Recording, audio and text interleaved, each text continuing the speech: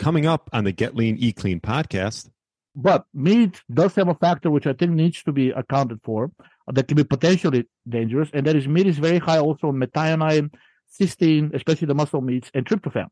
Tryptophan is the only amino acid that is carcinogenic, and is basically, I think if you're eating a meat diet and you're eating, I don't know, 200, 300 grams of protein daily, you're probably getting maybe about a gram of tryptophan, which I think is more than optimal. And the reason I say that, I'm sorry, it's less than optimal. In other words, it's bad for you, because the multiple studies have shown, and even in humans now, recently confirmed, that tryptophan restriction can mimic all of the life-extending benefits of caloric restriction. In other words, and the same thing was seen for methionine restriction and for cysteine restriction. In fact, if you restrict methionine, you can cure type 2 diabetes in humans. There is a great study, and reverse obesity. A lot of these people that the study looked at were morbidly obese. So if you're eating predominantly meat, you're going to be getting probably more than what you need for optimal health of these 3 amino acids. Hello, and welcome to the Get Lean, Eat Clean podcast. I'm Brian Grin, and I'm here to give you actionable tips to get your body back to what it once was 5, 10, even 15 years ago. Each week, I'll give you an in-depth interview with a health expert from around the world to cut through the fluff and get you long-term sustainable results. This week, I have a friendly debate between bioenergetic health researcher Georgi Dinkov and the neurosurgeon carnivore, Dr. Anthony Chaffee. We discuss differences between a carnivore diet and a pro-metabolic diet, along with 3 amino acids that might get too high on a carnivore diet, the importance of collagen in your diet, is excess sugar or cortisol causing obesity, aspirin's role in lowering lipolysis, lowering PUFAs to obtain optimal health, and much, much more. Well, I really enjoyed this debate between Georgi and Dr. Anthony. I know you will too. Thanks so much for listening and enjoy the show. All right, welcome to the Get Lean, Eat Clean podcast. My name is Brian Grin. I have Georgi Dinkov on and Dr. Anthony Chaffee. Welcome to the show. Thanks for inviting us. Yeah. Second time around for both of you. Actually, no, Georgi. No, yeah, second time for Georgi, I think, too. Yeah, I'm excited to have you both on. I think most of the people listening have an idea of, sort of your background, but maybe just a brief synopsis. I know, obviously, Dr. Chaffee, full-on carnivore, and Georgi's from sort of the bioenergetic viewpoint. Maybe just give a, small intro of sort of your reasonings why you sort of got into that style of eating or, that thought process. So, Dr. Chaffee, why don't you start? Sure. Well, so I've spent quite a long time studying nutrition and biology. I studied nutrition in my undergraduate degree, and obviously as pre-med, you generally study a lot of biology. So I was quite interested in that. I was interested in that because I was also an athlete, and I wanted to fuel my body with the best thing possible. Now, as a clinician, it's one of the more powerful tools that I've seen in getting people healthy is cleaning up their diet. And there's a number of different ways to do that. And I've come to the conclusion that I think just a meat-based approach, as many or most of our ancestors did, is probably the best way of doing it. I certainly don't think it's the only way of doing it. However, I do think that it's one of the better ways, if not the best way. Reason being is just that plants we've evolved and are biologically designed to eat meat. There are a lot of examples of that in current traditional populations going back hundreds of years, thousands of years. Before the ice ages, really wasn't more to eat than meat. And we not only survived, but we thrived, which is very hard to do in an ice age if you're not very, very healthy. And then studying botany, biology, cancer biology in my undergraduate degree, it became clear that plants are living organisms. They like to stay living organisms, and they defend themselves by using chemical means, amongst other things. And those things can be harmful to us, some more than others. But most plants on Earth are actually toxic and deadly. And the ones that are edible are less so, obviously, but we have more defenses against them. But that doesn't mean that they're completely benign. And so I just try to raise awareness about that fact. And especially when people are more sensitive to that, have autoimmune issues, and other sort of medical conditions, it can be quite helpful if they just cut out all plant material and just go to a high-fat, meat-based diet. And I found that to be very effective in my practice.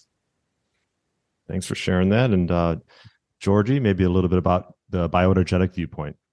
I think it actually overlaps quite a bit with what Dr. Chaffee just said. For some reason, people think that bioenergetic or the Petarian diet is somehow anti-meat.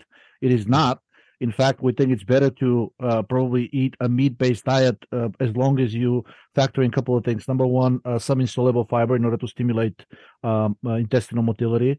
When you're eating a high protein, high meat diet, you certainly don't want your digestion to slow because the microbiome can produce some pretty toxic compounds from meat, such as putrescine, cadaverine. Just the names are basically kind of telling you that these are kind of toxic amines that can be produced from meat if your digestion is not fast enough.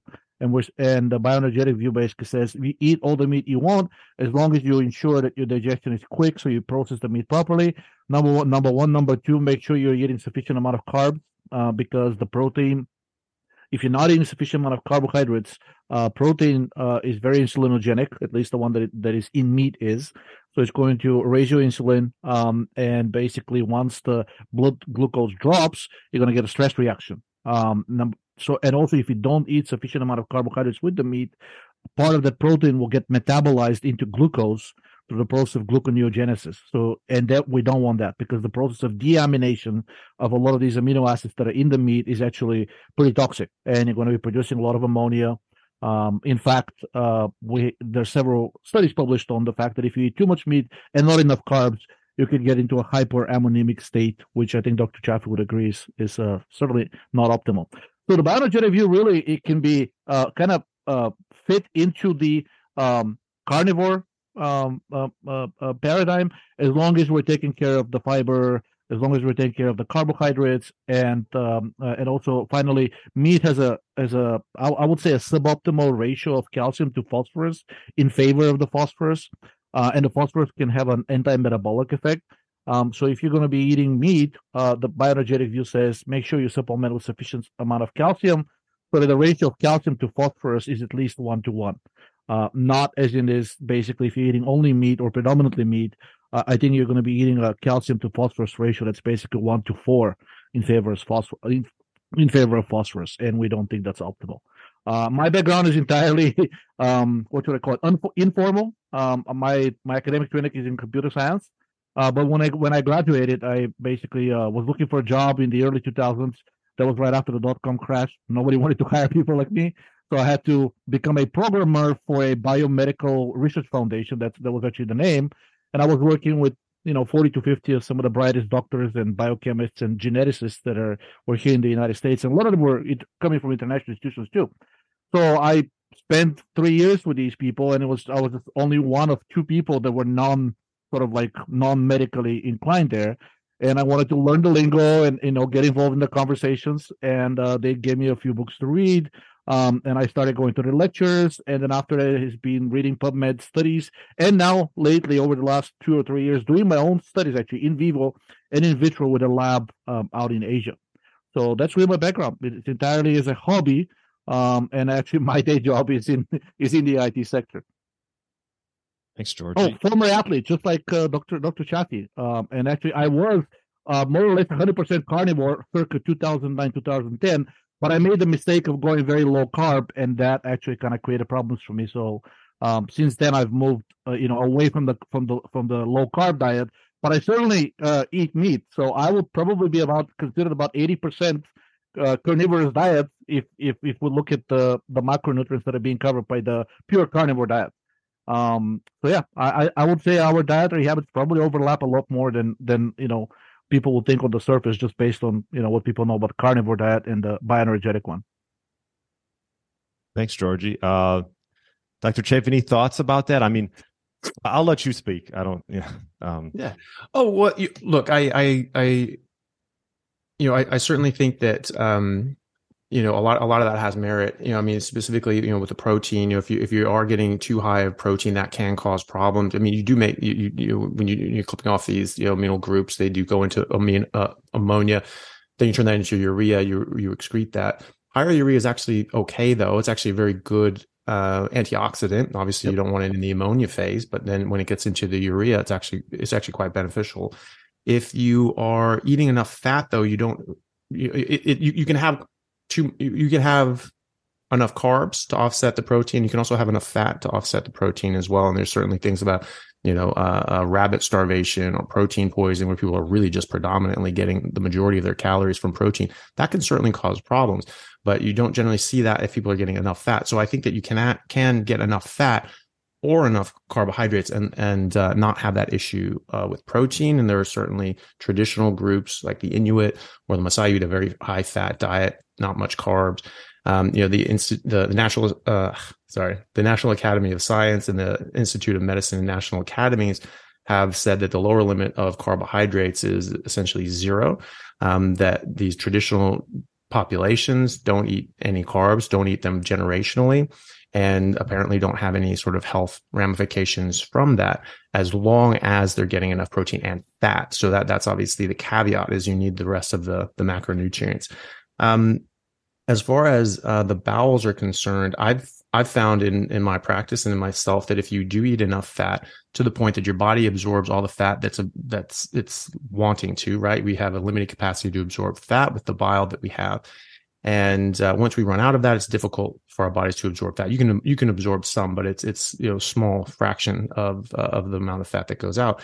And that fat actually lubricates things, keeps things soft, and moves things through. So I find that people have quite normal stools. It's also important to note that yes, those putrefaction processes can happen. They generally happen when you're eating a mixed diet with a lot of fiber, actually, and a lot of digestive disruptors and protease inhibitors that stop your body from absorbing these sorts of things in the first place. Otherwise, if you're just eating meat, you generally absorb around 98% of the meat that you're eating. Dr. Salisbury in the 1800s actually got this up by grinding meat in such a way that it filtered out the gristle, and basically people were absorbing 100% of the meat that they were eating. So it didn't get down to their colon in the first place. So it didn't get that process. There can be a problem with putrefaction. Apart from that, we don't generally see that as much if people are eating enough fat and they're not eating other things that can block digestion. And as far as ratios, I would agree. In a lot of different ways, you need very specific ratios. If you are eating a different diet or a mixed diet, you generally need a different constellation of proteins, but also vitamins and minerals as well. There are a lot of reasons for this. Our body metabolizes nutrients differently depending on what we eat. There are different things in plants that can actually disrupt the absorption of different minerals, like oxalates can bind calcium, strip them out of your body. That can actually strip them out of your bones. There's studies in the 1950s giving people a lot of spinach because spinach is high in calcium. And they said, okay, well, we'll give them, is this a good source of calcium? They'll raise their calcium levels. And they found their actually calcium levels dropped because they were bound up in ways that weren't bioavailable. And the oxalates were actually stripping calcium out of their serum as well. So, I would agree with that, but with the caveat that we haven't really studied exactly what the ratios are necessary for if you are only eating meat. Look at vitamin C. People say, well, there's not enough vitamin C in meat. Well, if you're going by the RDAs, that's true. But if you understand the fact that carbohydrates block out the absorption and utilization of vitamin C because they both get drawn in by the GLUT4 receptor, and carbohydrates can drown out the vitamin C. So you need an abundance of vitamin C to get enough in.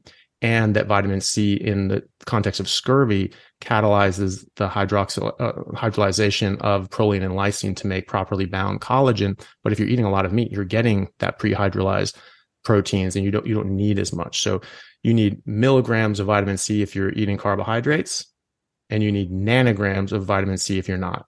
So there's a millionfold difference there. And it would be good to study the ratios that we need on a carnivore diet with these other things as well. And I think you'll find that they probably work out just well. I mean, I have patients that were vegan, anorexic. They were borderline osteoporotic at 40 years old. They were carnivore for 1 year, and they're borderline normal bone densities. And that's a massive change. And in medicine, we say and we teach that you can only build bone density up to the age of 25, and then you just start losing it. But that is exactly the opposite of what we see in practice.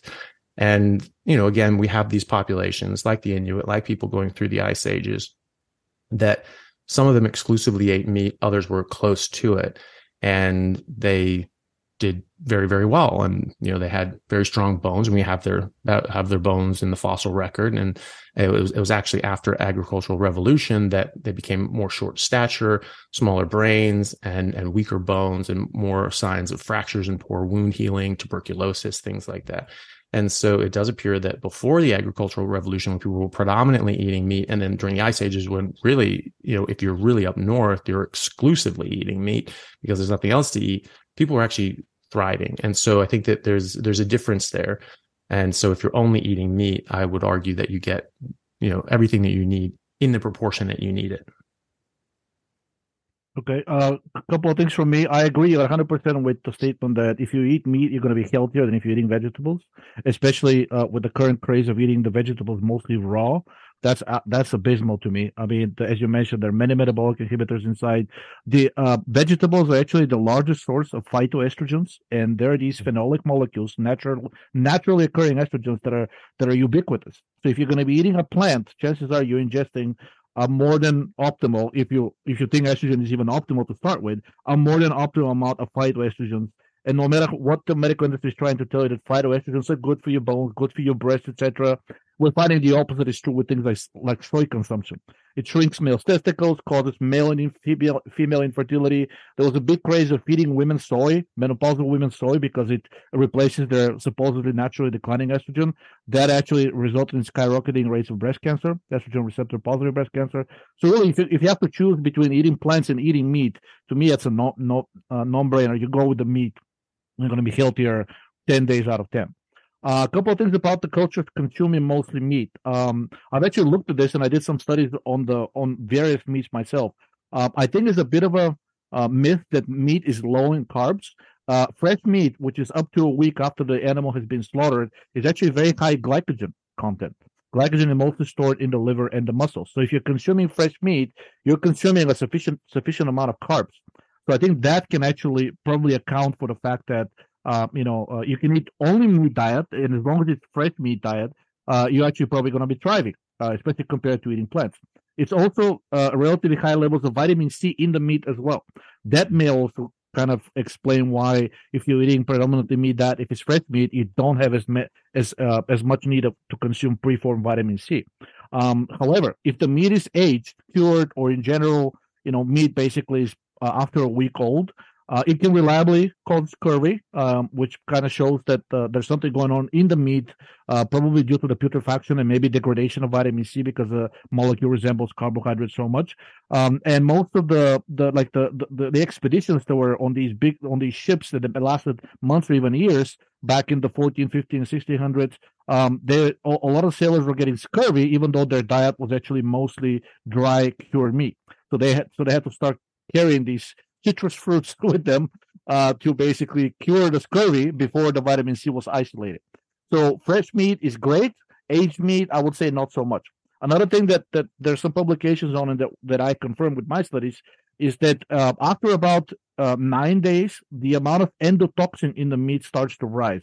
And I think the reason is there's bacteria that starts to grow and feed on the meat.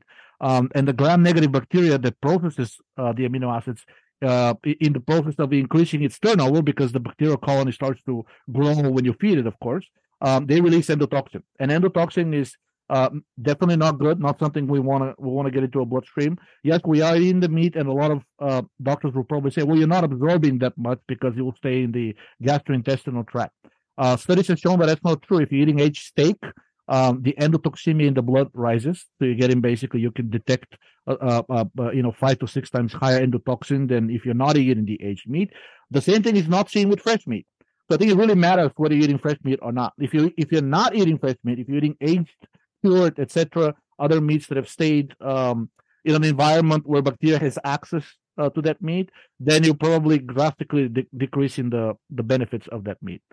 As far as the Maasai, from what I understand, their diet, it actually includes a lot of milk, blood, and meat. So the milk has quite a bit of lactose, so I think they're getting some of the sugar from there as well. And also the fresh meat, which from what I understand, Maasai actually sometimes eat even raw, and they prefer it raw. This is very, very fresh meat. So I think they're getting probably a sufficient amount of carbohydrates based on the concentration of sugar that we're seeing in fresh meat. They're getting protein to carb ratio of about 1 to 2, which is perfect.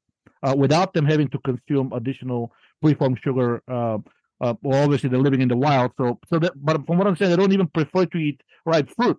They're perfectly fine on drinking their milk, drinking the blood, mixing milk with blood. I think it's one of their famous drinks, and also eating the fresh meat. So as long as you're eating the fresh meat, I think as far as the macronutrients are concerned, almost everything is covered, except potentially the calcium to phosphorus. But Dr. Chaffee says we don't know yet what is optimal. And that's true. I don't think there have been any studies saying like, well, let's feed these people a calcium deficient diet and then pump them full of phosphorus and see what happens. I don't think a study like that has happened. Most of the evidence that I cite of the ratio being anti-metabolic if you increase phosphorus too much is from in vitro studies and animal studies. We haven't had a human study. I would agree with that. But meat does have a factor which I think needs to be accounted for that can be potentially dangerous, and that is meat is very high also in methionine, cysteine, especially the muscle meats, and tryptophan. Tryptophan is the only amino acid that is carcinogenic, and is basically, I think if you're eating a meat diet and you're eating, I don't know, 200, 300 grams of protein daily, you're probably getting maybe about a gram of tryptophan, which I think is more than optimal. And the reason I say that, I'm sorry, it's less than optimal. In other words, it's bad for you.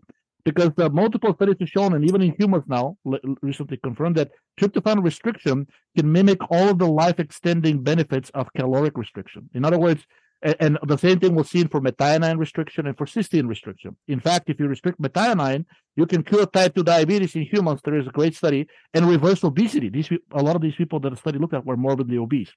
So if you're eating predominantly meat, you're going to be getting probably more than what you need for optimal health of these 3 amino acids. And they're, as far as the methionine and the cysteine, they're known to be anti-thyroid. They're suppressing the release of thyroid hormones from the thyroid gland. So the way this was traditionally balanced, I think, in the cultures is that these cultures consumed also a lot of collagen, right? So they were eating the meat, but they're also eating a lot of the connective tissue. They're eating a lot of skin. And if that is the case, then a lot the glycine, the proline, the hydroxyproline in the gelatin can actually offset a lot of those pro-inflammatory, anti-metabolic effects that methionine, cysteine, and tryptophan have. But if you're eating pure muscle meat, you're getting basically a lot of these suboptimal of these 3 amino acids in quantities that are basically probably having potentially a negative effect on your health, unless they're being balanced by these other amino acids, which are known to be anti-inflammatory, such as glycine, proline, and hydroxyproline. Taurine is another very similar one. They all happen to be, by the way, all of these anti-inflammatory amino acids all happen to be GABA agonists, alanine, glycine, and taurine, while methionine, cysteine, and tryptophan are GABA antagonists. So they're going to put your brain into a state of a little bit of like cytotoxicity, if I could say that, if you're eating too much of those amino acids and they're not being balanced by the anti-inflammatory amino acids. So I think we're largely in agreement. It's just a question of, okay, how much meat you're eating? Is it fresh, right? And also, basically, are you doing something to putting the calcium to phosphorus issue aside, because there are no human studies yet that show what is the optimal ratio. I think the other thing that I would potentially worry about is the excess of these 3 amino acids, because they're mostly present in muscle meats. But if you're consuming organ meats, if you're consuming collagen, right? If you're eating the whole animal, which is what traditionally is done in these, we call them primitive cultures, but I think they're very smart. We're the primitive ones. We're eating crap. I think it's perfectly fine as a diet. Yeah, that's pretty much it. Thanks, Georgi. Dr. Chaffee, did you have anything or yeah? Oh yeah, just a couple comments. I agree with a lot of that, and I do think that that one of the things we need to again consider is that some of these studies are looking at the different ratios and different benefits of tryptophan and all these sorts of things. They do happen in, well, you can correct me if I'm wrong, but in studies that are again in a mixed diet, and so we don't really know exactly, what does this mean for the strict meat eater, because there aren't really enough of us to do that study with, and it's not a big enough population cohort that people find it worthwhile to study that specifically. They're sort of looking in the context of what people do on a normal daily basis, and so as far as the dried and fresh meat is concerned, there are certainly populations that eat fresh meat. I agree with you. The Maasai obviously do have carbohydrates from the lactose. And so that's not a good example of one that doesn't use carbohydrates, but there are others like the Inuit. They do chew on skin and try to turn that into leather. That's sort of something that they're known for. And the elderly Inuit, if they can't chew their leather, if their teeth are worn out, then they say, okay, that's it. I'm not contributing. So I walk out into the snow and expose myself to nature. So yes, that's definitely something that they do as well. But the Native Americans are, well known for making pemmican. They do a buffalo drop. They'd scare a herd of buffalo over a cliff. They'd fall and die, and they would dry and preserve them. And that's what they would eat for the majority of the year, was dried meat mixed with rendered tallow. And we have evidence of this and mammoth drops going back over 1 million years. And so our ancestors have been, using probably preserved meat, or dried anyway, not with a bunch of chemicals and salts and things like that necessarily, which could possibly throw a wrench in the gears. Adding different sort of preservatives and chemicals is probably not a great idea.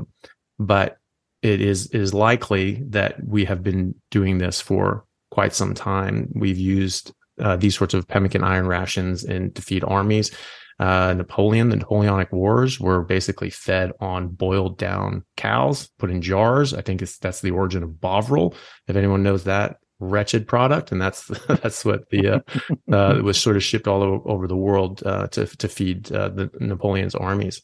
So that, and then with the endotoxin thing, there is a major issue with gut permeability and leaky gut when you're eating, different sorts of things. So I would wonder if, those endotoxins wouldn't be kept out in someone who had a robust digestive tract and didn't have that leaky gut. I assume that study was done in someone sort of eating a more, sort of a general diet. So I would wonder about that. Endotoxins, not something you want, right? But and certainly if someone's worried about that, eating more fresh meat is something that they can certainly do. I would wonder, and I would be interested in seeing studies, if someone didn't have leaky gut, would they still get that same endotoxin load? I would wonder that as well. It was my understanding that the sailors getting scurvy were actually mostly eating like gruel and things like that. And it was the officers that had access to meat because they were obviously more important.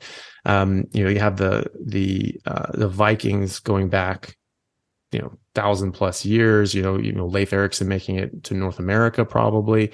They predominantly used, salted fish and meat and things like that. They had root fish, which was just essentially rotten fish. It just basically tasted like spoiled lox. And that was predominantly what they ate as well. It didn't seem to have those problems as well. And, there is some vitamin C again in these sorts of meats. And the thing is too, is that if you look at some of the nutritional data being put out by farmers that are doing regeneratively raised, grass-fed and finished cows, like just their muscle meat actually has a sufficient amount of vitamin C to meet the current RDAs in a mixed diet. So it does matter what you're eating. I don't always get the regeneratively raised meat. I just go to Costco because that's what's around me and so it's convenient. And I haven't had a problem with that. I haven't had a patient that ever displayed any sort of symptoms of vitamin C deficiency. And there can obviously be more subtle cases. You even suggested that you can develop atherosclerosis on a suboptimal level of vitamin C well before you get scurvy. So it's not necessarily something that you spot right away, but I certainly haven't seen scurvy. And I've been doing this for 6 years now, really just meat and water, mostly muscle meat. I do age it too, slightly. So I put it, sort of do a wet age and a bit of dry brining. I don't like let it go to rot. There are people that do high meat, which like really let it rot, and they swear by it. I don't think I'm there yet. I don't think that's something I need to try. I think I'm feeling pretty good. I don't need another leg up. But there are some people that absolutely swear by it, and they say they feel amazing, and they say they don't want to do it. It's gross. The house stinks, but it's just sort of fixed all their problems, and they feel so much better with it. So I think it's very interesting to think about these things in general. I think it's difficult to glean too much information off of these studies that don't really, compared to what we're thinking about here, which is just a population that's only eating meat. And if you look at different traditional populations, that are predominantly eating meat. And again, I like to go back to the ice ages, and there are different populations that ate sort of different things, and certainly would include some plants or carbs or something like that. But like during the ice ages, really didn't have that available. So maybe it was something to do with the raw meat and eating all the organs, eating nose to tail. But there is evidence of these mammoth drops and people having to, they have to sort of preserve. I mean, I guess you're sort of living in a freezer back in the ice age. You can just sort of leave it there, I guess. But I don't know what that does to it, or if they dried it. But the Native Americans, living in the plains of America, they really did just subside mostly on pemmican, and they didn't really eat much else. Maybe some berries sometimes. There was reports that they would put some in as like a small percentage, like for a festive occasion or a celebration, like a wedding or something like that. But there are many accounts, if you go back to the early American explorers and settlers, talking about how they were actually just amazed that these guys just really didn't eat anything except meat, especially up in what is now southern Canada, when it was like the little ice age, when it was really cold, and it was just like there was nothing but snow for 8-9 months out of the year, or really 9-10 months out of the year. And I remember reading accounts of this actually, back in school, where they were talking about how, well, I understand that during the winter they can't grow anything, so yes, just eat meat the whole time. But there's 3 months in the year that they can live off the bounty of the land and grow crops, but they don't. They really just eat meat the whole year round. The Native Americans and the Plains Indians, they were found in I forget the name of the study, but it was not too long ago. They actually looked at fossil records and historical records. They found that the Plains Indians in the 1800s were the tallest human beings on Earth as a population. Yeah. And they were really just eating meat, and they were even eating the dried meat as well. So I think that there's probably a significant difference in the nutritional demand when you're just eating meat, and certainly there is glycogen in muscle meat and liver, and that's probably good for us. I don't doubt that at all. There's probably an argument some people make that, if you eat a large bolus of meat in one go, that you'll actually kick yourself out of ketosis and then sort of dip back in. And that's probably physiological, and that's probably good for you. I don't know. I just go by first principles. What are we sort of designed to eat? We've been eating meat for a long time. People have thrived on meat. So I just eat meat. And if my body's going in and out of ketosis, I'm happy that it knows what it's doing. And there are some populations like the Inuit who really can't eat the organs because too much vitamin A toxicity. They'll get poisoned. Exactly. Yeah. So the marine mammals that they're eating have such a high concentration of these vitamins, the fat soluble vitamins, they'll get hypervitaminosis A usually. And so they traditionally don't eat the organs. They're really just eating the meat. Now they do chew on the skin, and they'll eat a lot of connective tissue. And there's a bit of a bit more vitamin C and collagen and things like that. So I think these things can be accounted for. And I think that regardless, if you're just eating meat or you're eating anything and you're feeling a bit off or something's off, get checked, check your bloods, see what's going on. If you need to supplement, you do. I've seen exactly 2 people that had actually a folate, slightly low folate. They felt fine. They felt good. But it was just like, okay, eat a bit more liver. They ate more liver, folate came back up. So, certain people are going to metabolize things a little differently. We're not eating wild animals. Mostly aren't getting regeneratively raised. So, there is a bit of a paucity of nutritional components there. And some people, they may find that it's not enough for them. So I think that most people will be just fine though, doing this. And there are populations that have been doing this since, time immemorial. Agreed. Little doubt that agricultural societies are basically the shortest in stature. They have the shortest lifespan. They have the highest rates of obesity, and generally poor health. Also, very poor dental health. And I remember the Native Americans. One of the things that shocked really the settlers that basically when they looked at even very old people, they lost some of their teeth, but there were no cavities in the teeth that were remaining. So the native cultures, knew what to eat, And it looks like when you leave people alone in nature without them being forced into a particular framework of what they should be eating, they tend to gravitate towards meat, eggs, and milk.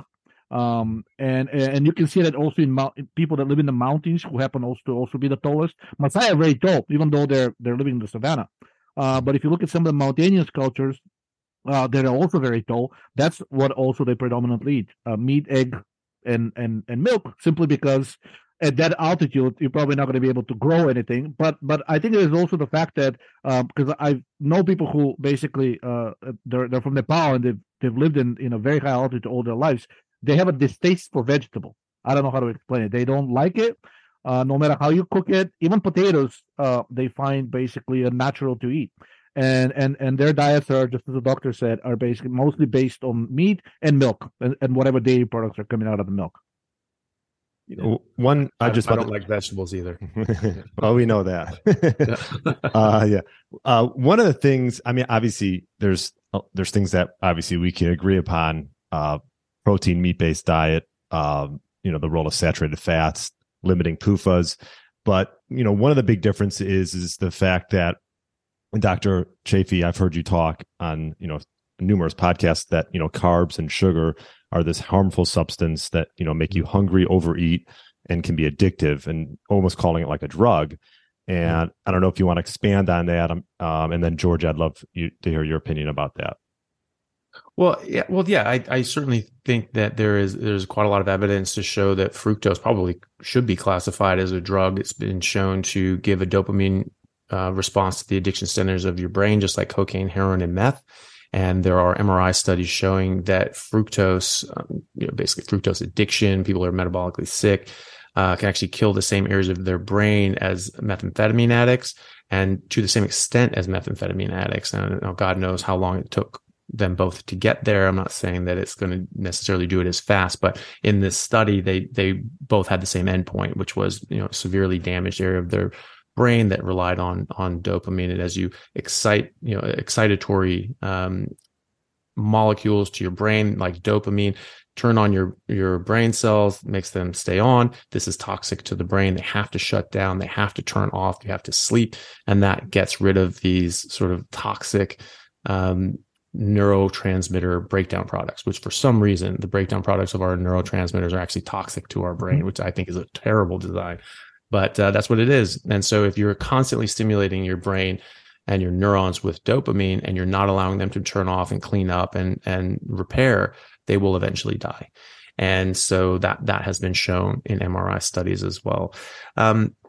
They can also have hormonal effects. They obviously you eat carbohydrates. This can damage your body. High blood sugar can be dangerous. This is because the glucose molecules physically fuse to other molecules, is where HbA1c comes from. That's the glycated hemoglobin molecules. It's showing that it's a representation of how much damage you've had in your body. Roughly 3 months. There are things that it can extend or shorten the lifespan of a red blood cell and change that average.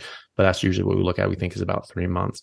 And this is what kills diabetics. Just this chronically high blood sugar, and it can, rot you and damage you from the inside. Having high HbA1c, type 2 diabetes or metabolic syndrome greatly increase your risk for heart disease, metabolic syndrome by 6-fold, type 2 diabetes by 10-fold, which is, similar to smoking. So it's very bad for you.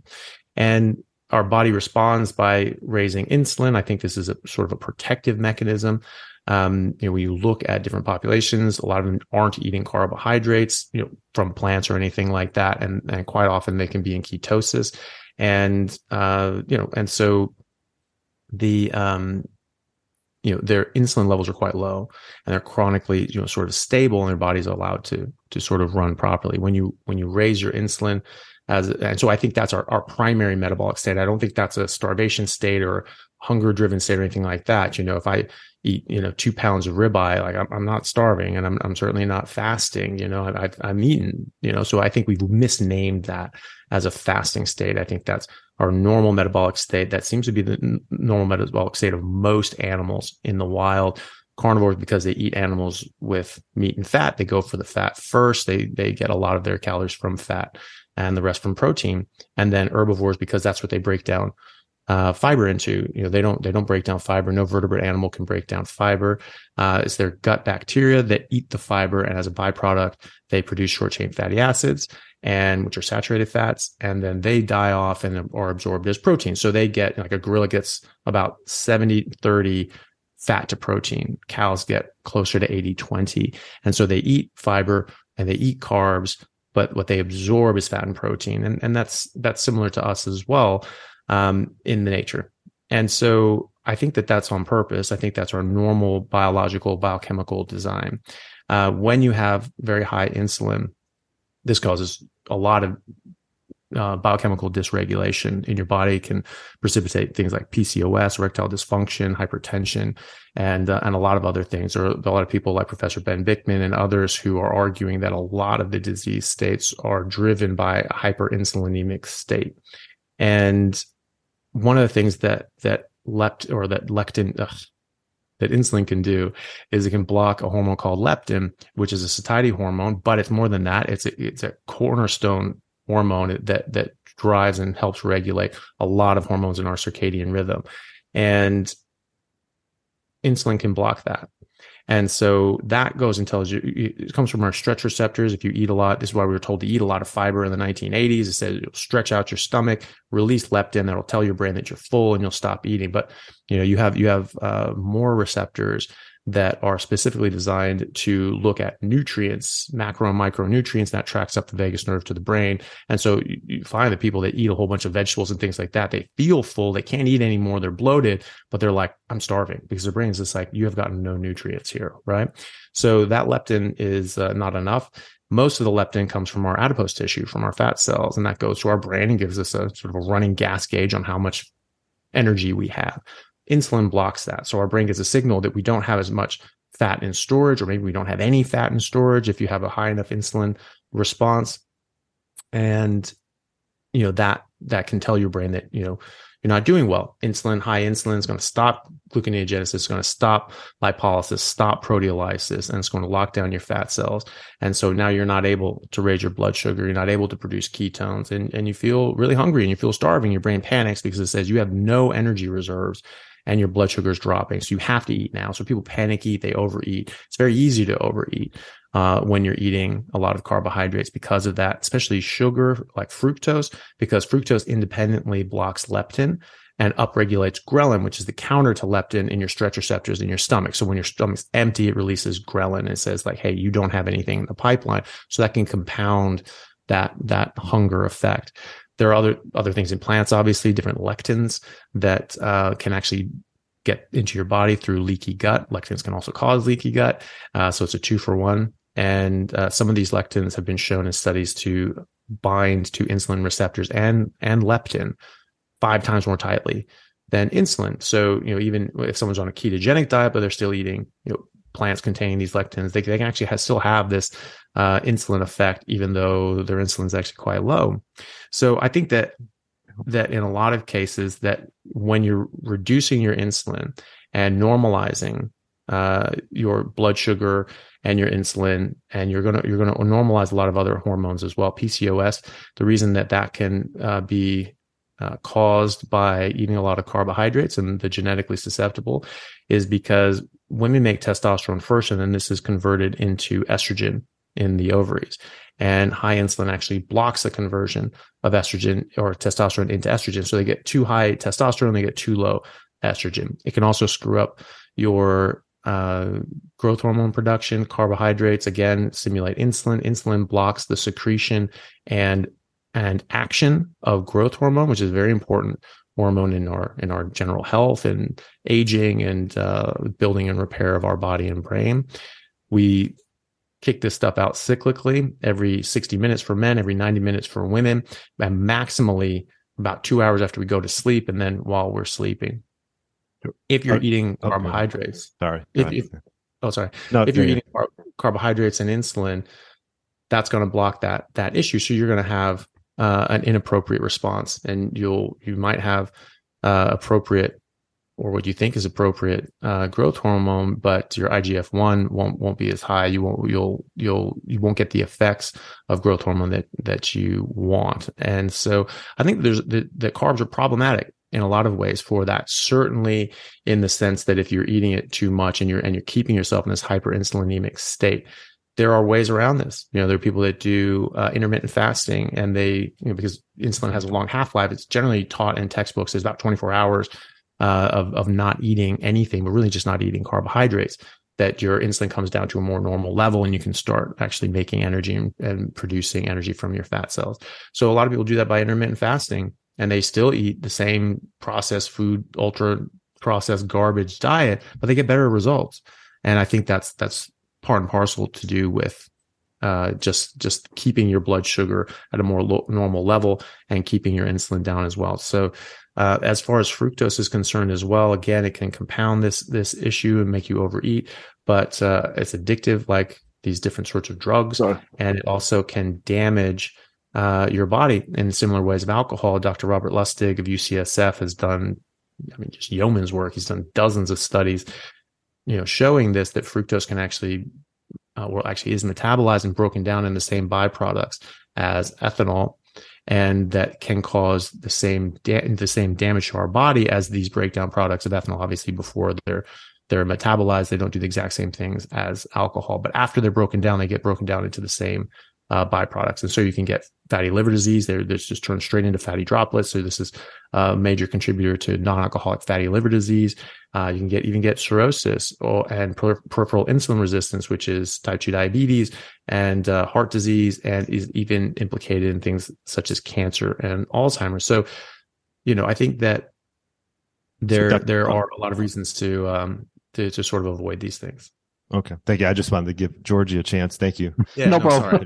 That's okay. There's a lot there, Georgi, and I'm sure I'll let you go with that. So yeah, I get the general idea basically that carbs, called hyperinsulinemia, and basically hyperinsulinemia is tied to all of these, disease states down the line. A couple of things about it. I think sugar gets a lot of blame, and yes, it is high in diabetes, and yes, it is required for the glycated hemoglobin. However, several very interesting studies with humans demonstrated that the rate of increase of glycated hemoglobin sugar is not the only required thing. There needs to be lipid peroxidation. And in people who were given antioxidants, such as vitamin E or vitamin C, they didn't form not nearly as much glycated hemoglobin, despite eating as much as, if not even more, simple carbohydrates than the people that didn't. So there's an interplay there between polyunsaturated fats and glucose, and the PUFA, which is the polyunsaturated, is a required factor for the really pathological rise in glycated hemoglobin. So I think sugar gets it's not an innocent bystander, but it is a partial bystander. It's not the only evil factor here. Something else in regards to diabetes. Yes, blood sugar is high in type 2 diabetes. However, invariably, probably less than 1 in 1,000 type 2 diabetics, 999 of the 1,000 are obese, often morbidly obese. And the reason they have high blood glucose in their bodies, actually they get the high blood glucose even if they don't eat the sugar. For a long time, there was an advocacy for people with type 2 diabetes to not eat sugar because it will contribute to the elevated blood sugar, the blood glucose. However, recent studies discovered that only about 10% of that blood glucose spike in type 2 diabetics is due to the dietary sugar. The other 90% are due to upregulated gluconeogenesis in these morbidly obese people. And if you they did some investigation, and it turns out that in morbidly obese people, baseline cortisol is higher than optimal. So if you give morbidly obese people anti-cortisol drugs, they not only do they recover their glucose, the insulin sensitivity, and normalize the blood glucose, they also lose all their excess weight. So it's the fat, really, the extra fat that these people are carrying, that is doing something that's causing the hyperglycemia, and the dietary glucose seems to be playing a very small role into so it's a hormonal disease, really. It's not necessarily a dietary thing. Now, of course, the diet can cause it, right, and eventually becomes a vicious circle. But basically, there's a study with diabetics, type 2 diabetics. They gave them 7 grams of aspirin daily, a massive dose. But one of the effects of aspirin is that almost completely blocks lipolysis at these levels.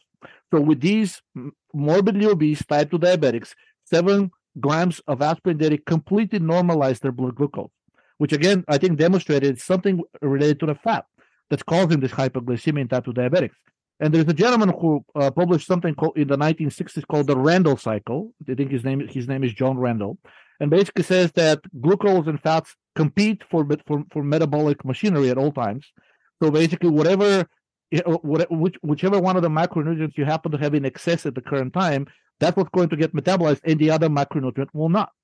So there's I think at this point there's a lot of evidence that in obese people there's an oversupply of fatty acids. The free fatty acids in the blood are very high in diabetics, both type 1 and type 2.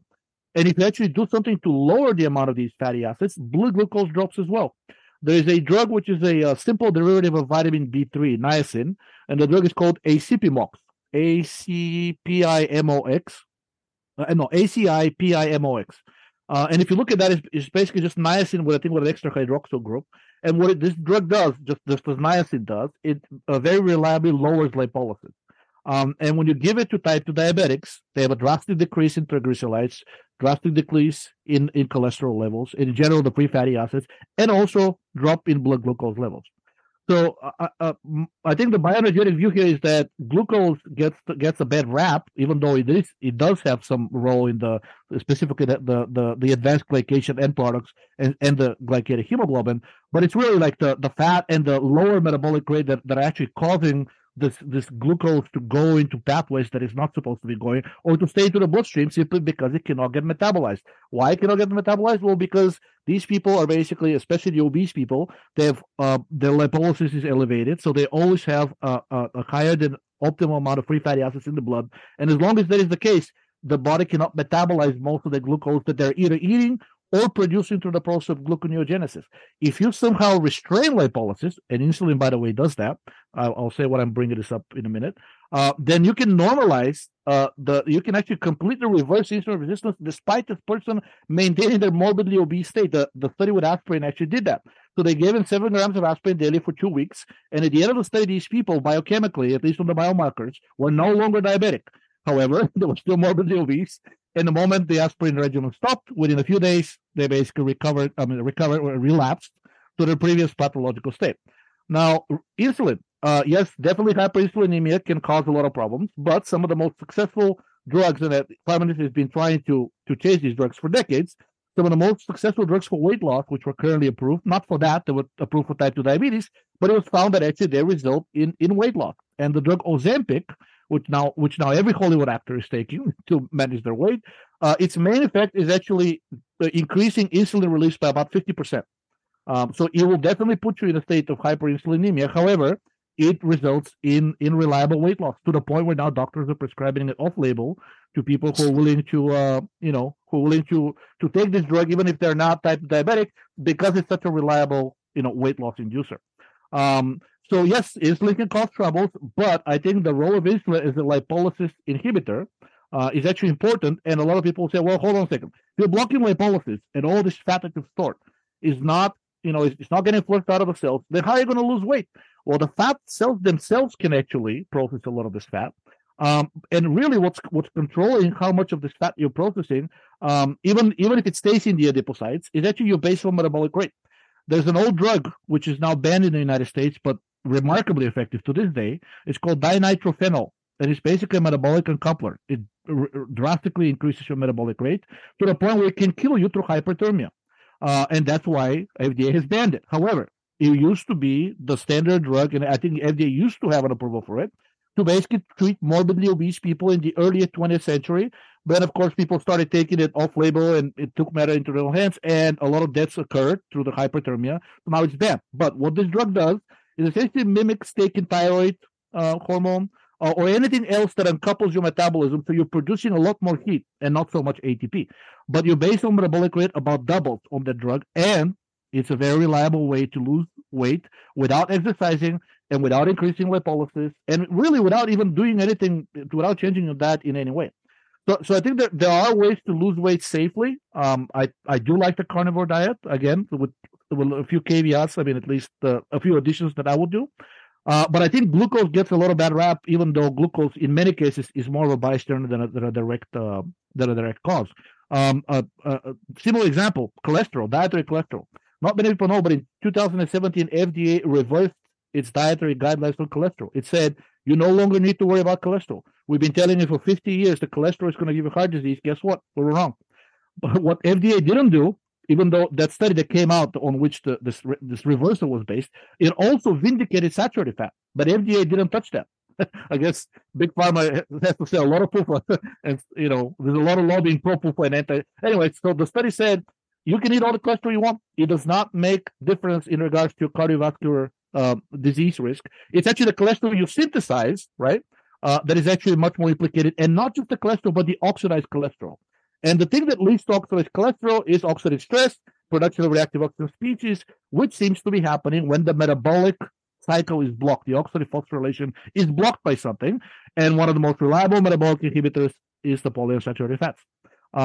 They're also raising levels of malondialdehyde, which is that indicator of lipid peroxidation. And it's the multiple studies demonstrate an almost perfect correlation between glycated hemoglobin and malondialdehyde. So there's something going on with the PUFA that's probably responsible for most of the glycation, advanced glycation end products, in which glucose participates, but simply because the glucose is not metabolized. Why is glucose not metabolized? Because too much fat is overcrowding the oxidative machinery in the cell, and it's preventing glucose from being oxidized. And the way this really, the biggest roadblock in this competition between fats and glucose happens at the level of pyruvate dehydrogenase. That enzyme is kind of like the rate-limiting step of the oxidation of glucose. It links glycolysis to the oxidative phosphorylation.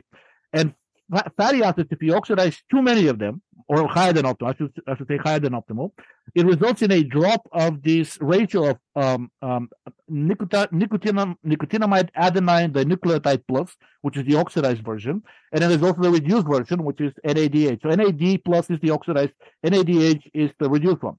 And this ratio kind of indicates is an indication of your redox status. How much oxygen you're consuming, whether you have a buildup of electrons or deficiency of electrons. And invariably, we're seeing that in every chronic state, if you actually care to look, you have so-called an excess of electrons. So you're heavily shifted towards reduction.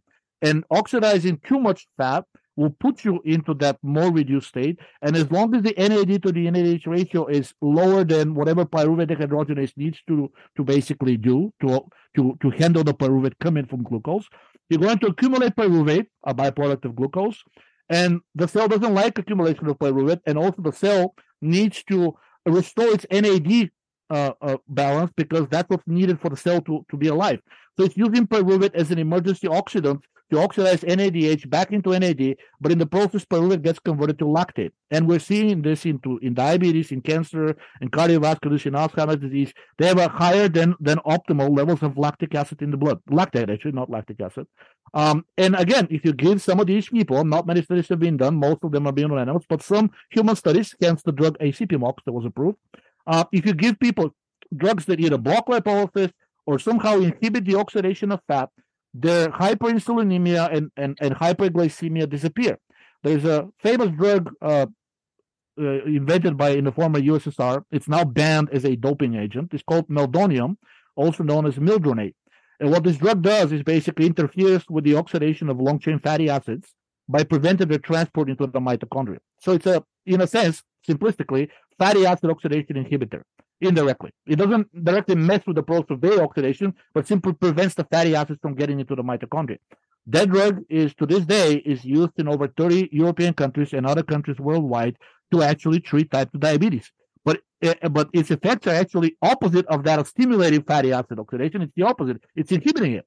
And as soon as you inhibit the excessive fatty oxidation, not all of it, but the excess of it, which is seen in diabetic people and people with chronic conditions, the problems with blood glucose seem to disappear. And that seems to be largely the effect of things like aspirin and vitamin E and niacinamide. They're basically substances that restrain excessive lipolysis. I want to emphasize excessive, not baseline.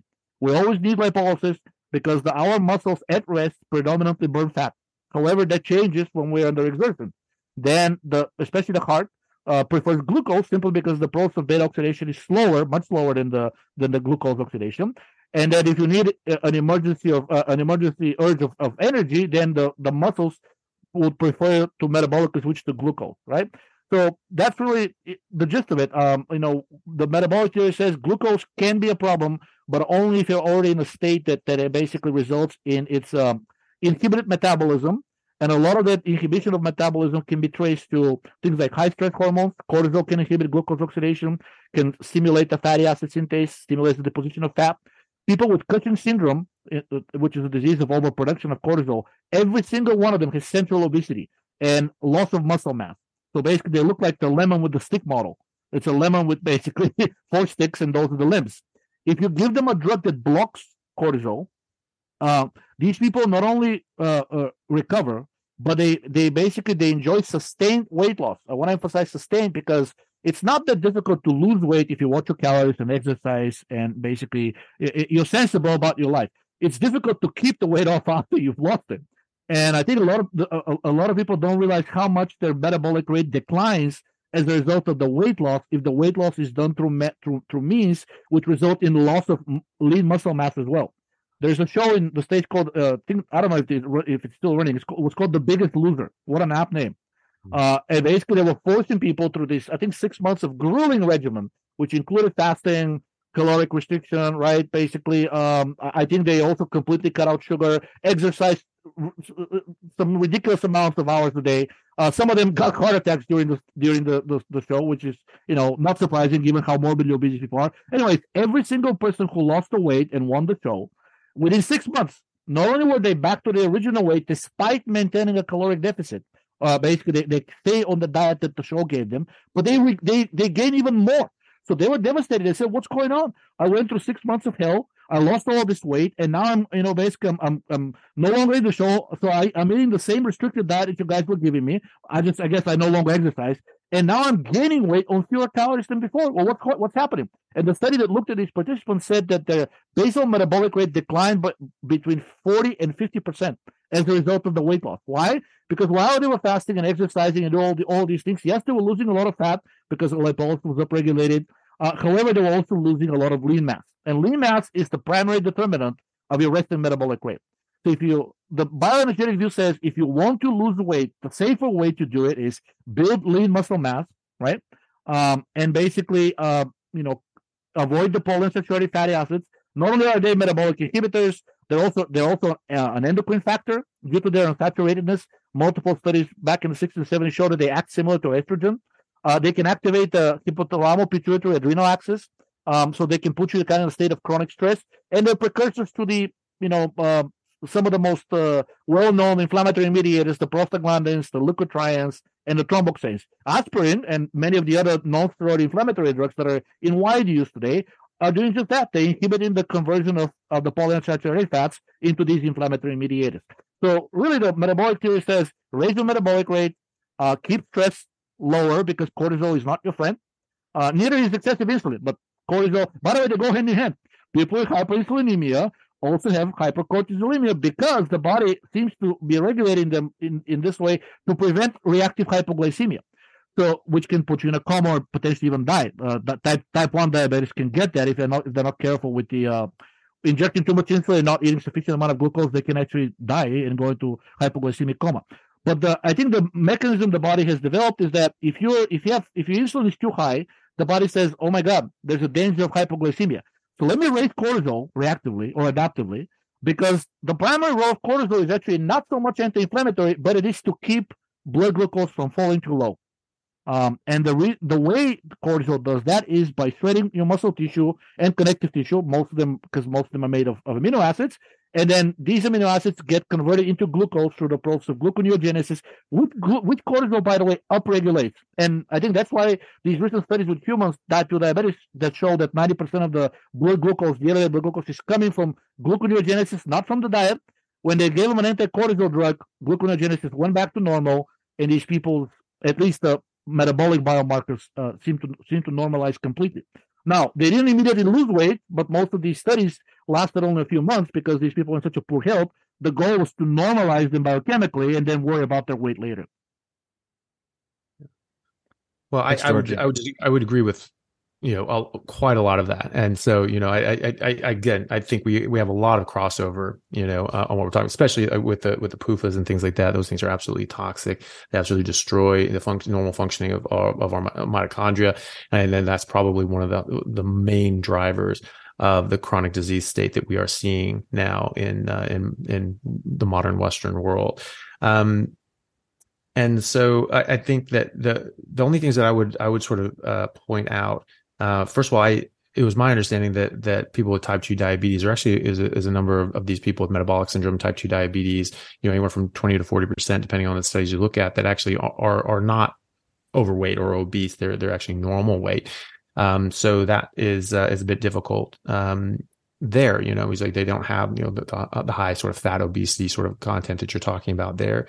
And also, I certainly agree that this is a lot more complex than just, carbs go up, diabetes happens. There's so much more going on in our biochemistry. And it's very intricate. And so when you start, giving someone I hadn't heard of that study. That's amazing. 7 grams of aspirin is pretty impressive. I'll say it after that. It's a human study. Yeah, it's very interesting. Coming from a surgeon standpoint, my first reaction is, "Oh, sweet Jesus, no!" Like he's just gonna. They'll bleed to death, right?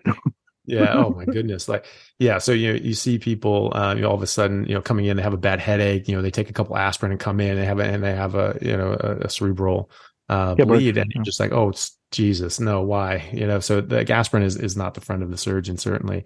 But that's very interesting. I do think that. It has its role though, right? Because this is happening in a complex system.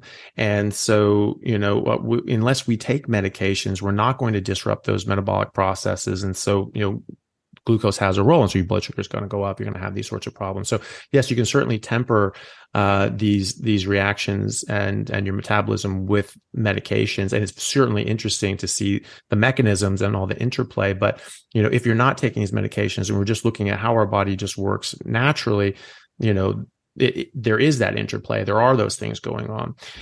In a lot of these, obviously with the Randall cycle, which I totally agree with, that would then, further my argument of just saying, don't eat carbs, just let your body just run on fat and keep going that way.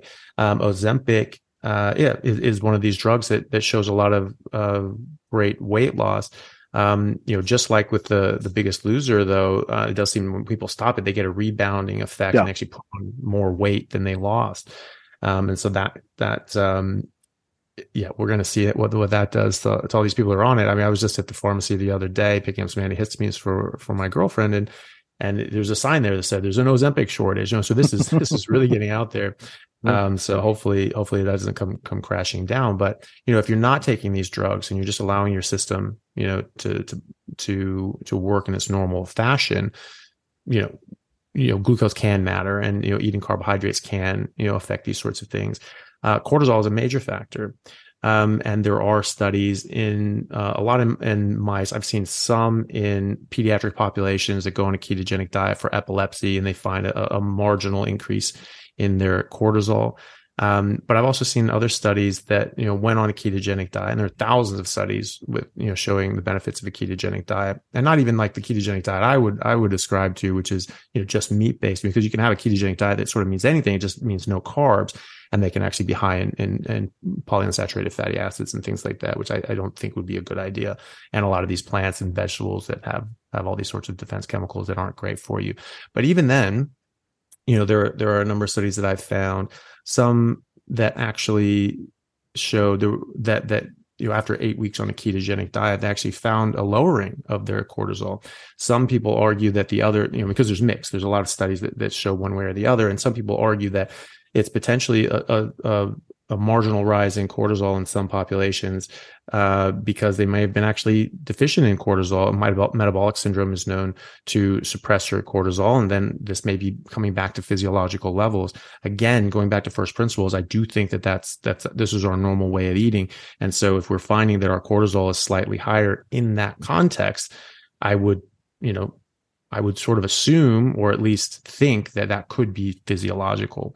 There are other studies. There was one that followed obese patients for 24 months. They had significant weight loss, and it was statistically significant. They reduced their cholesterol, raised HDL, lowered LDL, lowered triglycerides, reduced their blood sugar significantly. Didn't have any change in urea, creatinine, kidney function, anything like that. But they found that this ameliorated all the metabolic complications associated with hypercortisolism.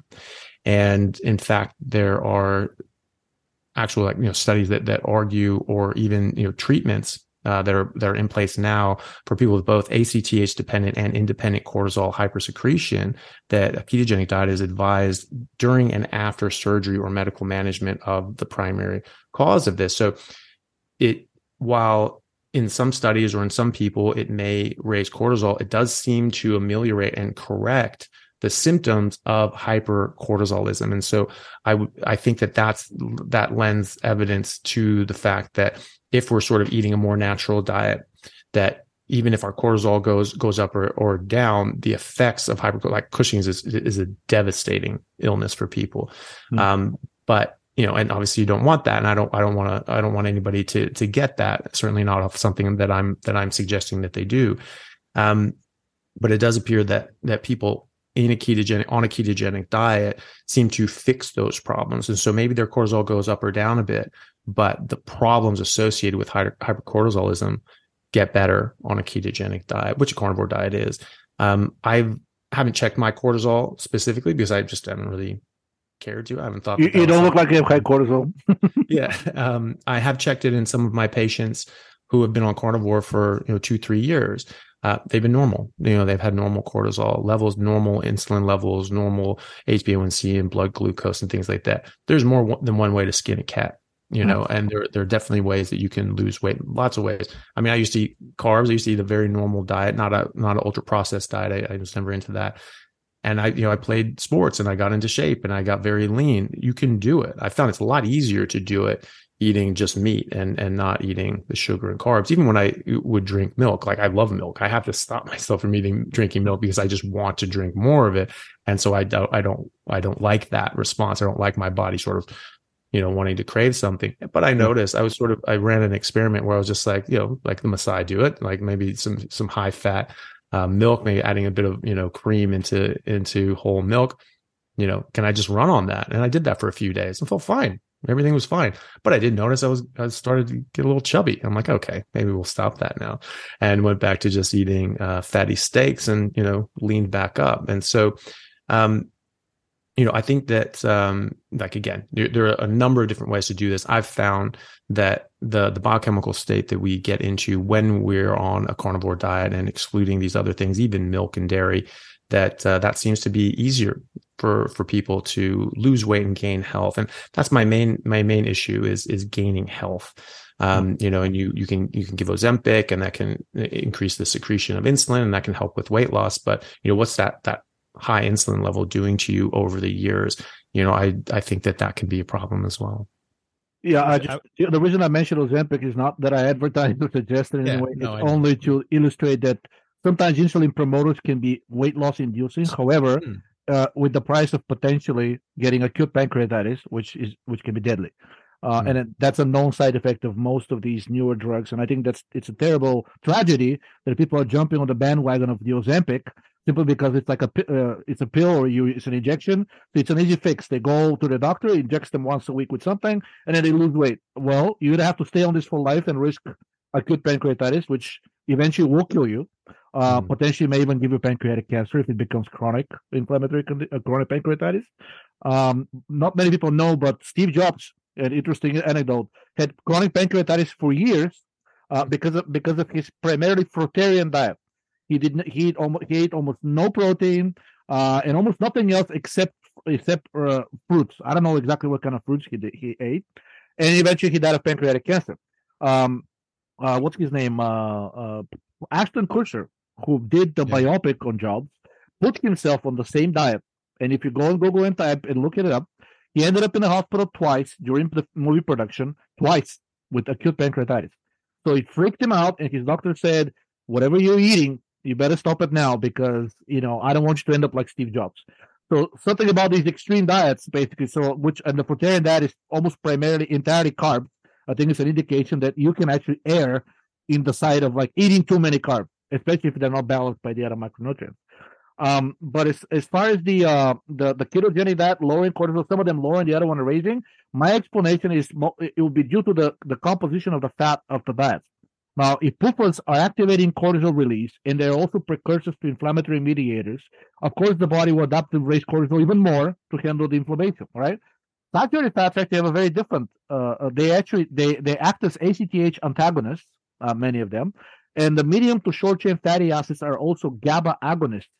And several human studies demonstrated if you give strong GABA agonists, you can actually treat Cushing syndrome. You can keep the cortisol. It's not going to cure the tumor if it's a pituitary origin or adrenal origin, but it will keep the cortisol levels normal. And I think the saturated fats, if you're eating a carnivore diet where the meat is predominantly from ruminant animals, because they mostly produce the saturated fats, I think that will they will give you the anti-cortisol effect because of these saturated fats. If you're eating mostly pork and chicken, and especially the fatty portion of the pork, lard has acquired this mythical status of high saturated fat diet in animal studies, yet it's not true. Actually, the pigs, the fat composition they're very similar to us. Whatever you feed them, that's the kind of fat that they're going to deposit. And if you're feeding them mostly grains, and now the seed oils are mostly made from these seeds, right, including grains, then they're going to get predominantly polyunsaturated fats in their diet. So I think the carnivore diet has great potential if you're careful about the meat that you're eating, right? Ruminant animals mostly, and maybe lean chicken, lean birds, things like that. And basically making sure that the fat that you're ingesting is predominantly of the saturated and the monounsaturated kind. Limit PUFA intake as much as possible. Interestingly, there is a study with rats which was testing what would PUFA depletion, because PUFA is considered essential still in medical circles to my knowledge, what would PUFA depletion do to rats? So they made these rats basically deficient on PUFA by feeding them coconut oil. And these rats became impossible to, first of all, they never got cancer throughout their lifetime. Second, when they try to basically inject them with several different types of rat tumors, the cell culture never took hold. Basically, the rat organism killed it. So they were extremely resistant to being killed by tumorigenesis, by endotoxemia. They injected them with endotoxin, and it took 20 times, I think, the lethal amount that normally would take to kill a rat to kill these, right? And these rats, all they ate was basically coconut oil, and I think meat was basically dried, defatted meat, if I remember correctly, plus the addition of coconut oil. They did not eat any carbs. So it shows that maybe it really is PUFA that is basically the main driver of all of these things. And if you can eliminate the PUFA, then you can probably eat, and of course, avoiding the plants, but they are also very high in PUFA. Then after that, you can probably eat pretty much whatever you want, but the things that remain are not that many, which is milk, eggs, and meat. Well, I 100% agree with all that. So yeah, there's definitely no disagreement there. Yeah. Lots of good stuff. We could probably go on for a long time. I think the main thing to take is a little bit of self-experimentation, right? I think everyone's a little bit different. I've noticed that with myself. I was fairly meat-based. I've added in some fruits after talking with Georgi and Jay Feldman. And it's interesting. I originally put on a little weight, but it actually came back. Eating the same amount, I added about 700 calories, but my weight, and then put on weight, then 4 to 6 months later, the weight came back to my normal, and I was still eating the more calories and adding in the fruit. So, I think something to be said about increasing metabolic rate. And I think the big thing that, Georgi talks a lot about is fat is almost like using fat as fuel is almost like a backup system.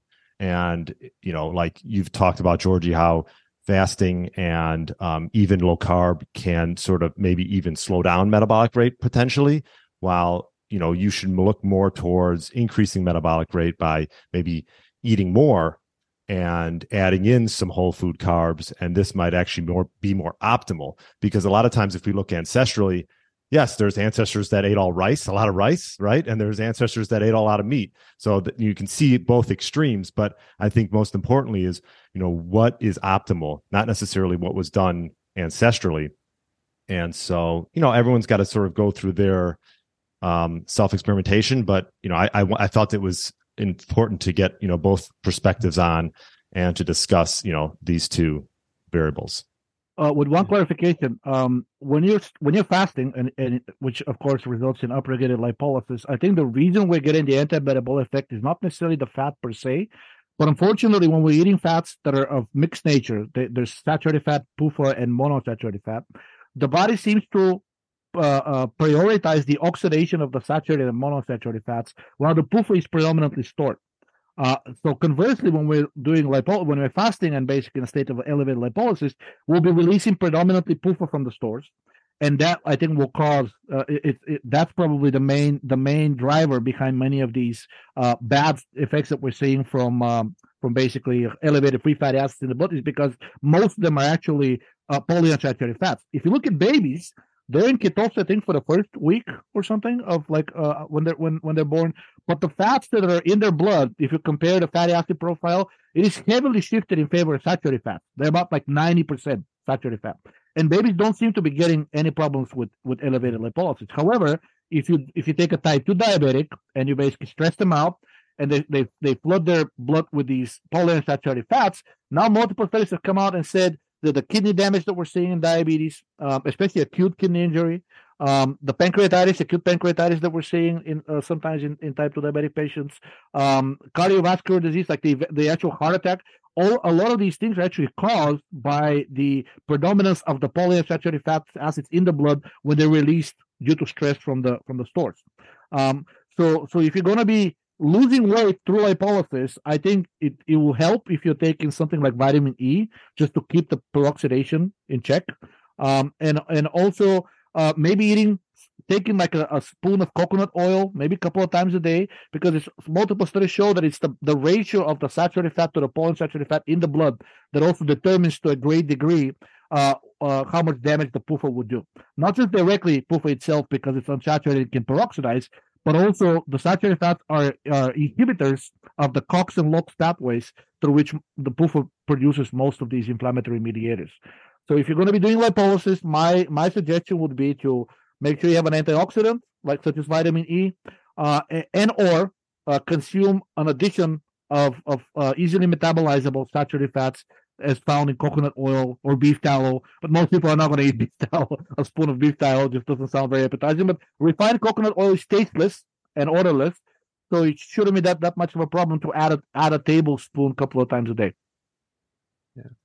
I would agree with that. I think there's so many things, and I would even submit that, while I think that carbs and sugar can be problematic, I do think that the PUFAs and omega-6s are worse, and I think that they're a major driver of our disease state and so many different problems, that we're contending with now. There's a great book that came out by Dr. Chris Kenobi, and it's just called The Ancestral Diet Revolution. It just came out recently, and he really argues that this really is the seed oils. This really is the PUFAs and things like that. And he shows a lot of very good evidence. He has like over 1,300 scientific references in his books, very well researched and cited. So it's it does seem that there is a very strong connection between not only disease but obesity. That we see people in obese populations, the more overweight they are, they actually have a higher percentage of omega-6s, that they're storing in their body.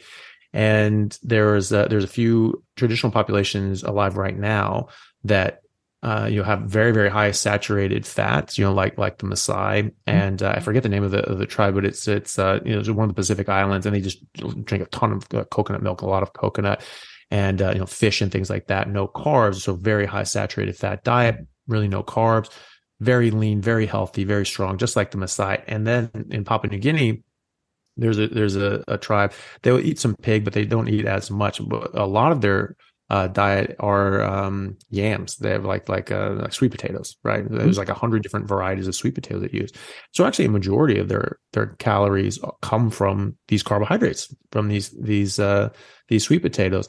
But because they're not getting any of the seed oils and nothing's processed, they're again lean, strong, healthy, not getting these rates of disease. So I do agree that I think that the PUFAs are a major driver of disease. They're just not natural. They didn't even exist 100 years ago. And so, cottonseed oil in the late 1800s and Crisco and canola oil, and, after that, like in the 50s and things like that with canola oil, stuff is toxic. I mean, it just doesn't exist in our diet at all. It never existed in our diet before that. So how are we going to argue that this is biologically, that we're biologically designed for something that didn't exist, when we were being designed? Yeah. So, I definitely agree with that. There's, as far as antioxidants are concerned, this is a good thing about, sort of eating, high meat based diet is again, your urea is going to go up. And this is one of our body's strongest antioxidants. And so this is going to carry a lot of that weight and a lot of that burden for people in an antioxidant point of view. You can obviously take other antioxidants like, vitamin E and things like that. I wouldn't do it in the plant form, because while plants do have antioxidants, they also have a lot of oxidants. And so they don't, that can definitely offset. And then just the last thing would be, there are some studies that show that you can actually get an increase in your basal metabolic rate. There was a study out of the BMJ in 2018 looking at the effects of low carbohydrate diet on energy expenditure during weight loss. This was a randomized trial, and they found that in the very restrictive carbohydrate group, so they really were restricting carbohydrates the most, that they had on average, they had 278 kilocalories more per day of energy expenditure, and in the low carb but not no carb group was better than just the normal carb group. That's not the only factor. I'm definitely in agreement with that, and I'm sure there are a lot of other factors that go into that. But I do think that that there's a lot of evidence for a ketogenic diet, and with the caveat, that an important caveat, that the studies that look at and the people that use more animal fat, more saturated fat, do better. Yeah. And there are studies with ketogenic diets with cancer that showed very good results, and there's one that have middling results. And I think that's probably the distinction there. Also, some of them will look and say, this is a ketogenic diet, and you can eat as much as 50 grams a day. And I would say, no, you can't. Especially when we're dealing with something like cancer. But but some of the studies with looking at carbohydrate or carbohydrate restrictive diets like ketogenic diet, some of the ones that will have middling results, you'll notice that they don't limit PUFAs, they don't prioritize saturated fats and things like that. And I think that's a major reason why you see a difference.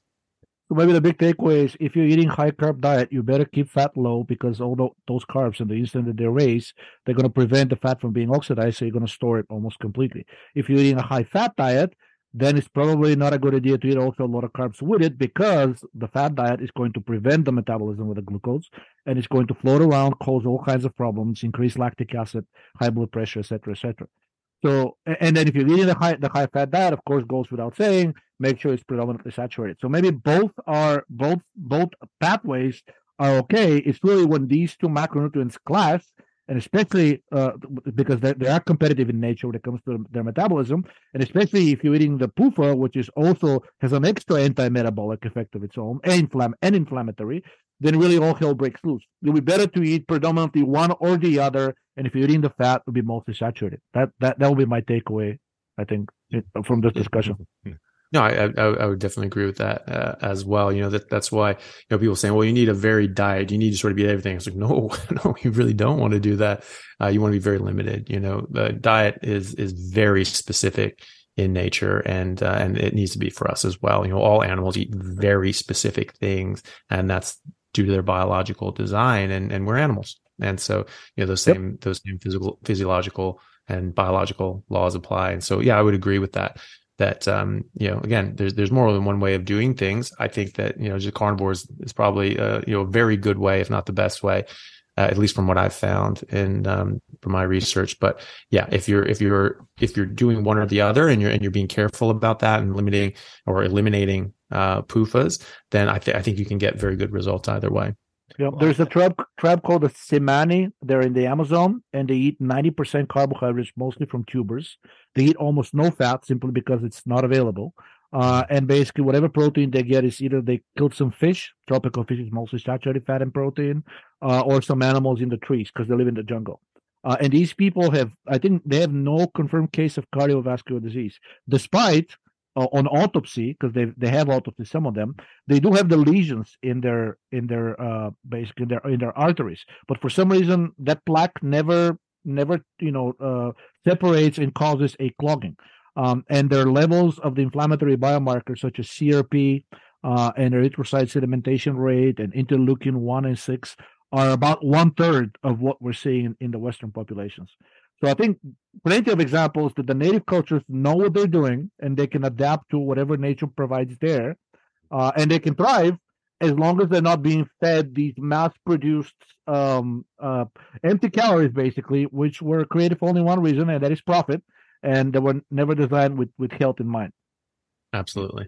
Yeah. And I'll just finish off with just one point in the sense that, like, I think the goal is optimal health, and optimal health is more than just looking at weight loss. I mean, I think that's one aspect of it, but, you know, great energy, restorative sleep, clear skin, good libido, peaceful mood, low stress, you know, lean muscle mass, well-functioning gut. I think these are all pillars and things that we should look at other than just having a six-pack, right? So I think that's just something to keep in mind as we move on. And yeah, so we can talk about a lot of things, but I'll say that, like, going carnivore, keto, or low carb, which I did for quite a while, is great, especially if you're just coming off standard American diet. I mean, even going vegetarian is a better move from the standard American diet. So you can get improved outcomes both ways. But, you know, obviously I would advise, and just, you know, with you, like we talked about today, is, you know, eating more protein, cutting out gut stressors, removing seed oils, and increasing saturated fats, and then eliminating junk food, I think, are just a good place to start. And, you know, you can titrate carbs how you like, depending on how you're feeling and things like that. I've grown to sort of enjoy bringing back some whole food carbs, because I think we say carbs, and that's such a broad term. You know, there's refined carbs, and there's some whole food carbs that I think could possibly be beneficial. But again, it's sort of that self-experimentation. And I would add avoiding chronic stress, because the sympathetic and parasympathetic system are antagonizing each other. So as long as you're under chronic stress, no matter how optimally you eat, a lot of that food is not going to go towards its the goals and the purposes that it was meant to be. Basically, high cortisol slows down digestion, inhibits the release of a lot of the enzymes from the pancreas, such as lipase, amylase, and protease. So you're not going to be digesting as much of the food. And then, of course, it makes the intestine, the enterochromaffin cells in the intestine, produce a lot more serotonin. So you're going to have gut imbalances. Your digestion will be suffering. So if you're under chronic stress, I think that needs to be addressed as well, because if that does not get addressed, I think ultimately, no diet is going to help you. And chronic stress is now recognized as perhaps the main factor behind cardiovascular disease and probably cancers, and lately even Alzheimer's disease. So if you're working 12 hours a day, and you feel like you're killing yourself, then I think the diet is not going to help much. Of course, it always helps to eat more healthy, but I think the elephant in the room would be, we're not meant to be in a chronic fight or flight response 12 hours out of the day. In nature, when the gazelle is being chased by the lion, it lasts maybe 30 seconds. Either the lion catches it or the gazelle runs away, and then the stress for both animals goes down, right? Not 12 hours a day. There's this hyper activation of the adrenal system that we're currently living under, and I think for most people in the Western world it's like that. I think that can also be a very big factor in chronic disease, and it can undermine a lot of the positive effects of dietary choices. And people are like, well, I changed my diet, now I'm eating all the healthy foods and I'm still sick. Well, if your cortisol is high, then, if it's higher than normal and it stays elevated longer than what is optimal, then you're probably not going to be in optimal health long term. Well said. Yeah. Just to add to that, there was an interesting study looking at cardiovascular disease, and it was an interventional trial, and looking at stress. And so they had people meditate for 40 minutes a day. That was it. That was the only intervention. And they found that they actually were able to reverse their atherosclerotic plaques just by meditating. So no medications or additions or dietary changes. So just that conscious de-stressing actually was clinically proven to actually reverse cardiovascular disease. So it's one of the few things that has. There are other studies that have come out from like Dr. Amara in the U.S. showing that reducing visceral fat can actually remove blockages as well and revitalize the cerebral vascular perfusion on imaging, showing that is objectively improving that as well. But I really thought that was interesting. Also, caffeine, we're quite reliant on caffeine, and that can raise cortisol and raise your stress and put you in that sort of hyper vigilant state a lot as well. So, I think that's very good advice. Diet is a major piece of the puzzle, but it's not the only one. You have to optimize other parts of your life as well. And if you're feeling like, you're overworked and your job is killing you, it probably is, and I've found that optimizing other parts of your life, like diet and so on, and not relying on caffeine, that has allowed me to work stupid hours and not be stressed out and not be freaked out and be able to weather that pretty well as well. So it all comes together. It's all a package. It's not just one thing that's going to fix everything. You need everything working well together for optimal health. Totally agree. Well, this was great, guys. Maybe in a few months we'll get part 2 going. But where's the best place, Georgi? Where's the best place for people to find you? I know you got your blog. Well, that's pretty much it. Okay. The blog is haidut.me, haidut.me, and that feeds into Twitter, where basically it's twitter.com/haidut, the same alias. I used to answer personal emails, but people would start really overwhelming me with their medical histories and such. And I also don't want to get into a situation where because they're obviously asking for diagnosis, treatment, and obviously I'm not a doctor, and I always advise them to go to the doctor. But if they had poor experience with the medical system, many of them have given up on it, or at least they don't interact with their doctor as often as they should be. So they're kind of relying on me for that. I don't want that. I mean, I'm kind of trying to move away from that. So I post, I think, enough for people to be making conscious decisions of what to show to their doctor and decide with their doctor or healthcare provider what to do or what not to do. I don't want to be in a position where I'm giving advice of what to do and what not to do. Yeah, and I'll definitely put links in the show notes. And Dr. Chaffee, best place for people to find you? I have a YouTube channel. It's just my name, Anthony Chaffee, MD, as well as my Instagram is the same as Anthony Chaffee, MD. That's where I'd sort of do most of my posts and things like that. And I have a podcast called The Plant Free MD, just to telegraph that right there. That's sort of my thing. And then I'm on Twitter, Anthony_Chaffee. And those are the main ones. And people can find me through that.